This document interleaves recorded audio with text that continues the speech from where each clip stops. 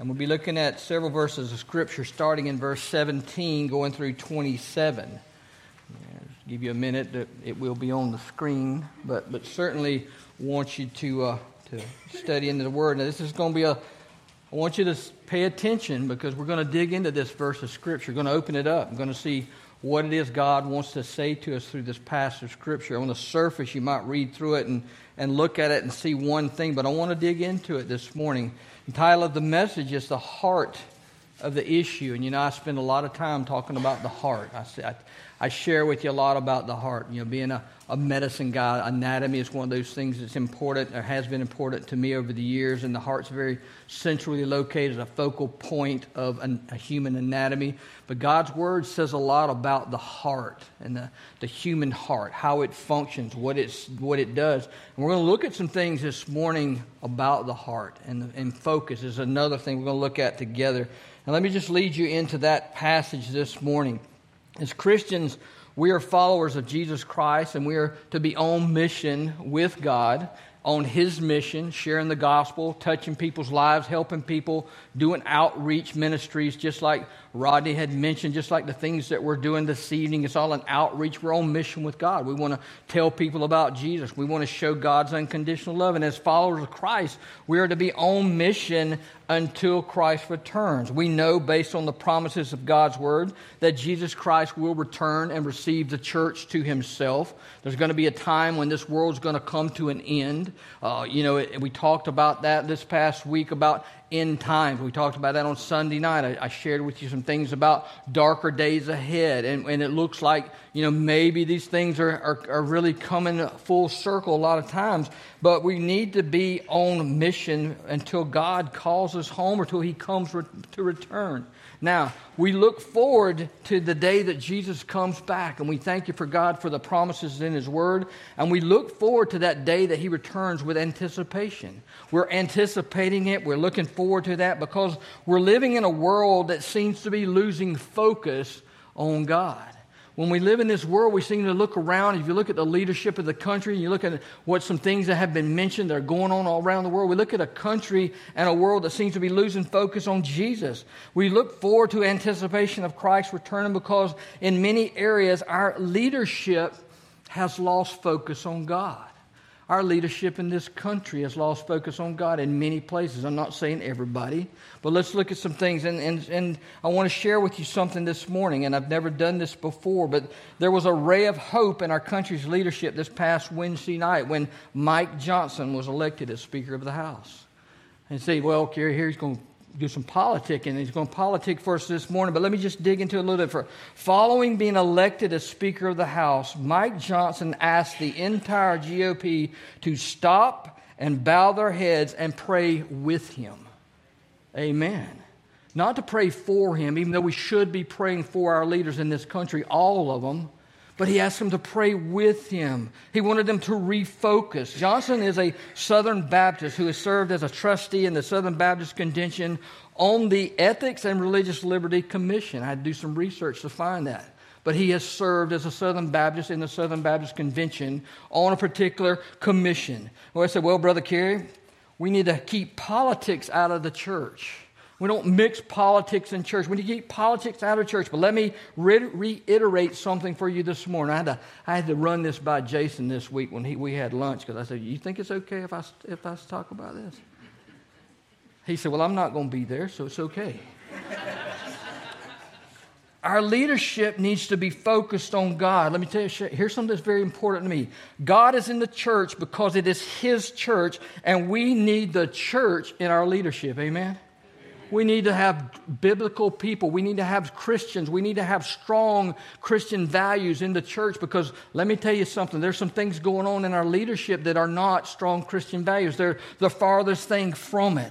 We need to be in prayer for our leadership in this country on a daily basis, because the decisions that they make have a direct impact on our lives and the lives that we live, and on the mission of God and on His mission.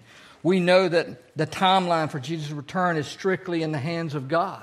Jesus Himself said that. No one knows the day, the time, the hour but the Father in heaven. He's the only one that knows when Jesus is going to return. But we got to be on mission and be prepared. And that's what I want to do this morning. We want to be prepared and to be ready for the sound of the trumpet.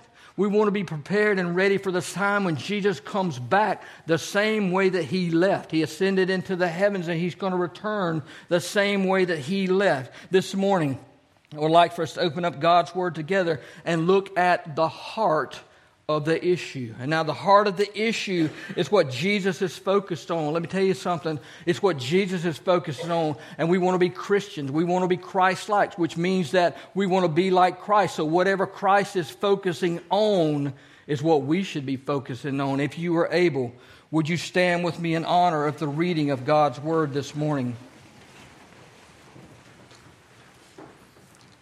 Mark 10, starting in verse 17. As he was setting out on a journey, a man ran up, knelt down before him, and asked him, "Good teacher, what must I do to inherit eternal life?" "Why do you call me good?" Jesus asked him. "No one is good except God alone. You know the commandments. Do not murder, do not commit adultery, do not steal, do not bear false witness, do not defraud, and honor your father and your mother." He said to him, "Teacher, I've kept all of these from my youth." Looking at him, Jesus loved him and said to him, "You lack one thing. Go sell all you have and give to the poor, and you will have treasure in heaven. Then come, follow me." But he was dismayed by this demand, and he went away grieving because he had many possessions. Jesus looked around and said to his disciples, "How hard is it for those who have wealth to enter the kingdom of heaven?" The disciples were astonished at his words. Again, Jesus said to them, "Children, how hard is it to enter the kingdom of God? It is easier for a camel to go through the eye of a needle than a rich person to enter the kingdom of God." They were even more astonished, saying to one another, "Then who can be saved?" Looking at them, Jesus said, "With man it is impossible, but not with God, because all things are possible with God." Pray with me, please. Father God, I ask that you bless the reading of your word. God, I ask that you cleanse me of every sin, cleanse me of every impurity. Father, I ask that you hide your servant behind the cross and allow me to deliver your message to your people. These things I ask in your Son's precious and holy name. Amen. You may be seated. The Bible tells us the story of a young, rich, successful, respected ruler. And that's what we're talking about this morning, who acknowledged Jesus Christ was Lord. In verse 17, when we look at the first scripture, it says he ran up to him. He didn't just walk up to him. He ran up to him and he knelt before him. He knew who Jesus was. He ran up to him, he knelt before him, and he called him good teacher. That was the introduction of that. This man was a seeker. This man was looking for something that he didn't have. He was looking for something that he wanted, something that he realistically knew he needed. He was looking for something that Jesus had. He wanted to know how it was to have eternal life. He wanted to know how he could get eternal life. And he went up to Jesus because he knew that Jesus knew that. He approached Jesus with this mission on his mind. Now let me tell you, he was on point with what he was looking for. He was on point, and when he went up to Jesus, if you want to know how to have eternal life, you got to go to who? To Jesus. If you want to know, you got to go to Jesus, and he knew he had it on point. It was essential to know who Jesus was, and it was essential to know what Jesus had, and he knew that Jesus could tell him how to get eternal life, and he approached him with that mission in mind. But let me tell you something. It's essential that we all know how to have eternal life. Amen? Because this life is short. It doesn't matter how long you're here. This life is short. There's a time in our life when this time is going to be over for us here, and we're going to be with the Father in heaven. So we need to know how to have eternal life. When we look a little bit further, this young man had this in mind. Jesus had something that he wanted, something that he needed, and he wanted to know how to get it. And this is a little deep. And you say, well, Carol, get to the part about the rich man, about all of his possessions. But let's look a little bit further. Church, Jesus has something that everybody needs, and people need to know how to get it. And at Pine Hill Baptist Church, we need to be on mission. We need to help people understand how to get to Jesus Christ. We need to help them understand the way to receive it. It is so important that people come to know Jesus Christ and that they have a personal relationship with Him. Let's look at this passage. The focus of this passage of Scripture is not on the rich man, even though he is a key player in this passage. You look at it and say, well, it's all about the rich man. Well, let me tell you something. It's not all about the rich man. It's about the focus of his heart, and that's the heart of the issue that we're going to get into this morning. Even though he is a key element in this passage, Jesus uses him as an example. He shows us what we need to be looking at. He shows us how we need to be refocusing on our heart. It's not about how wealthy he was or how successful he was. It's not about his achievements or even the material possessions that he owned. It's not about all the things that he did with his life. It's not about his accomplishments, his education, or any of that. You look at, well, that's how he got to be rich. I mean, it says he was respected, so you know from that word that he was not a dishonest person, that he had gained his notability honestly. He was respected by the people around him. The focus of this passage of Scripture is on the condition of this man's heart. All the way around. That's what we're going to focus on this morning. There was a condition in this man's heart. Jesus looked straight into his heart. The condition of his heart was directly related to what the rich man focused on. He was focused on the things that he possessed. He was focused on his possessions. He was focused on his achievements. He was focused on the things that he had gained in life. And that's a different issue altogether. Of our heart reveals what's important to our lives. When you look in your heart, it's going to be self-examination for this passage of Scripture. But of all the people who have ever approached the feet of Jesus with a desire for eternal life, this man is the only one who left in worse shape than when he got there. He's the only one that left in worse shape than when he got there. When you come to Jesus Christ, and when he came to Jesus, he was a seeker. He was looking for something that Jesus had. He genuinely wanted to get and know how to get eternal life. He was a seeker. But when he left, it was completely different. He had rejected what Jesus had to offer. He had a desire initially to have eternal life, but he rejected what Jesus had to offer. He went away worse off than when he got there. He had a lot in his favor. And when you look at his background, he had a lot in his favor. He is a young man with a lot of potential. He was respected by others. He held some type of office. Most likely it was in the court system. Most likely he was a ruling officer within the court system, and he was a fair man. It says, and you look in the history, he had manners. He had morals. He had a desire to know things. He wanted to know how to get eternal life. And in that first verse of Scripture, you have to look at it very hard. That he didn't just walk up to Jesus. He ran up to him. He needed it desperately. He knelt down before him, and he called him good teacher. Those are some important words. He didn't just say rabbi. When Nicodemus approached Jesus, he just said, Rabbi.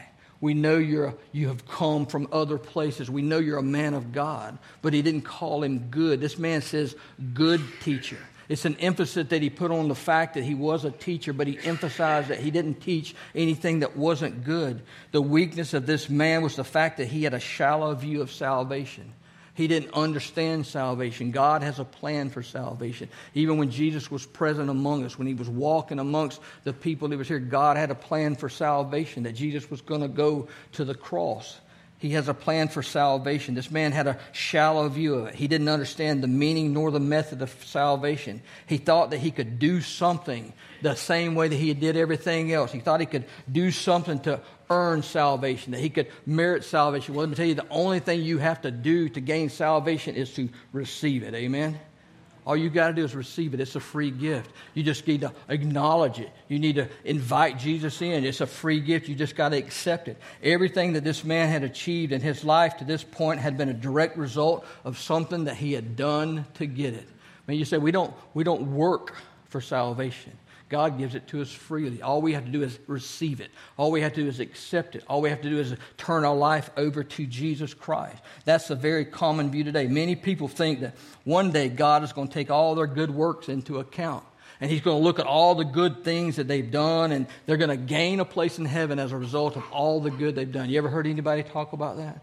Man, do you know how to get to heaven? Well, I've been a good person all my life. And that's what this man has said. I've kept all these commandments since I was young. I've done all these good things. A great deal of people believe that because they have been a good person, they haven't done anything really bad, that God is just simply going to open up the gates of heaven and welcome them on in. Just come on in. You hadn't done anything too bad. I mean, you did a lot of good stuff. Perhaps it's going to take all the good things. God's going to take all the good that I've done and all the bad I've done and put them all together. And as long as I've done more good than bad, He's going to let me into heaven. Let me tell you, there's only one way to get to heaven, and that's through Jesus Christ. John 14:6, Jesus said, I am the way, the truth, and life. No one comes to the Father but by me. That's the only way. It doesn't matter how good you've been. It doesn't matter how much you gained. It doesn't matter what you do other than receive Jesus Christ as your personal Lord and Savior. Jesus asked this man a pointed question about comparing the relative goodness of man to the absolute goodness of God, because people can be good, and we want to be good. But there's a difference between being good from a man's standpoint and good from a God standpoint. There's complete, absolute goodness from God. Essentially, what Jesus is asking him, let me ask you this. Can a man be good enough to gain access to heaven on his own? That's what Jesus is saying to him. That's what he's talking about with the disciples. Is there something that can be done from a physical, human standpoint to gain access into heaven without the grace of God being involved? Absolutely not. There's no other way. We cannot be good enough, but can it be good enough to get into heaven? We can't be good enough to have eternal life without the grace of God, without God's plan, without the plan of salvation. This is where Jesus opened up the examination of the heart. Let me tell you something. He opened the examination of this man's heart. He looked straight into this man's heart. When the man ran up to him, he looked straight into his heart. God looks into our heart each and every day. And He examines our heart. We have to do self-examination of our heart as well. This is where Jesus opened up the examination of the heart. Jesus challenged this man to sell his possessions and follow Him with all of his heart. He wanted him to change his focus from what it was focused on to Jesus Christ. The point of this is not that the man had to give all his possessions to the poor. The point of this message is not that this man had to give everything that he owned to the poor and put his own self into the poorhouse. That's not what it's talking about this morning. The point is not that he had to give away everything that he had worked his whole life for. That's not the point this morning. The point that Jesus was trying to make was the fact that this man needed to refocus his heart. He needed to change his focus from the things that he possessed, from his own things that he had gained. He needed to change his focus into the Savior that was standing right there in front of him. He knew who He was, but he wasn't focused on Him. He knew who He was, but he wanted something that Jesus had without changing his focus. And that's where the point comes in this morning. That's what he needed to do. He needed to change his focus to his possessions, to the Savior that was standing right in front of him. This man wanted something from Jesus, but he couldn't focus on Jesus. Let me tell you something. That's what we try to do each and every day. We want to keep our eyes focused on Jesus. It's a tough world. There's a lot of difficulty, a lot of struggle in this world, a lot of pain and things that go on in this world. And sometimes we lose focus. Sometimes we focus on things other than what God wants us to focus on. We need to change our focus back to Jesus. This encounter of this rich man and Jesus reveals some important truths. I want to share those with you this morning about what Jesus is looking for in His followers. I mean, He looks into the heart.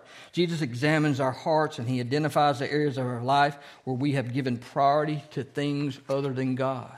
Now, Carrie, you're stepping on my toes now. I'm stepping on my own toes because there's been many days, many times in my life when my heart was focused on something other than God.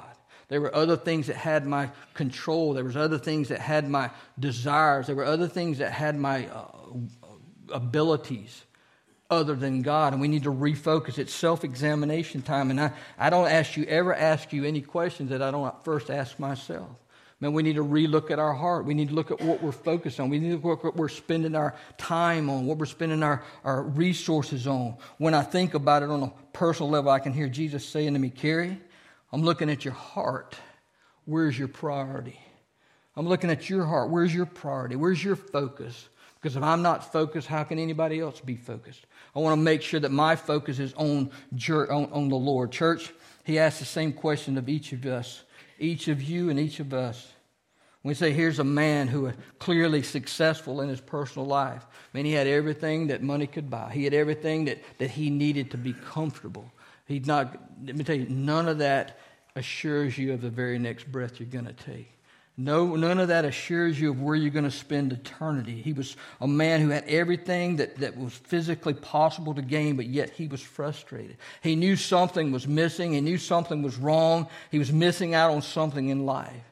When you look at the Bible is very clear that during this encounter with Jesus, Jesus didn't look at the rich man as he was some kind of burden to him. I mean, he ran up to him. Jesus looked at him because it says he loved him. He loved him is what he says. The Bible reveals to us that when Jesus looked at him, he looked straight into his heart and he saw the emptiness that was in his life. Even though the man was full of possessions, he had money, he had possessions, but he had an empty heart. He had no peace in his life. Jesus looked straight into his heart. He had full of material possessions. He acquired a significant amount of material possessions, but he lacked peace. When we look at verse 21, it says this: Jesus loved him, even though he rejected salvation that Jesus offered him. And I'll tell you something, Jesus didn't quit loving him just because he turned and walked away.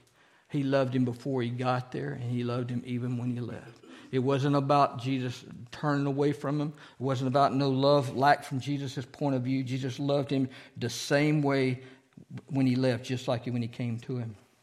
The Bible says when Jesus finished telling the story, the disciples were amazed or astonished. When you look at that, the disciples are looking at this whole encounter. They're watching the things that are going on. They're watching this way this man responds to Jesus. They're listening to the things that Jesus says to him. And it says when the man walks away that they are amazed or they're astonished. They don't quite understand it. And you look a little bit deeper. They were amazed at this man of his caliber, or what he had achieved. A man who seemed to have everything right. He had done everything right. He was a fair man. He was a man who, when you put it all together and all the good, the bad together, and you shake it all out, he had a lot more good in his basket than he had bad. You look at the Bible, went on a little bit further. Their question to Jesus was this: if this man, with all that he has done and his outward goodness that he has, all the things that he has done, if this man can't be saved, who can be saved? They're physical people. They're looking at it from a physical standpoint. They're human beings. They've been following Jesus for a while. He'd been teaching them, but they still had some things to learn. And the disciples had things to learn when Jesus was hanging on the cross. Amen? They still had a lot to learn even after that. Through the power of the Holy Spirit, they did learn a lot. But you think about it, if this man cannot be saved, who can be saved? Jesus reminded them, God has a plan for salvation. And with men, it is impossible to gain access to heaven. But with God, all things are what? Possible. And they're all possible. God, everything is possible. With all things, God is possible. This is reassurance to us this morning. We should fill our hearts with hope and encouragement, no matter what our circumstances are.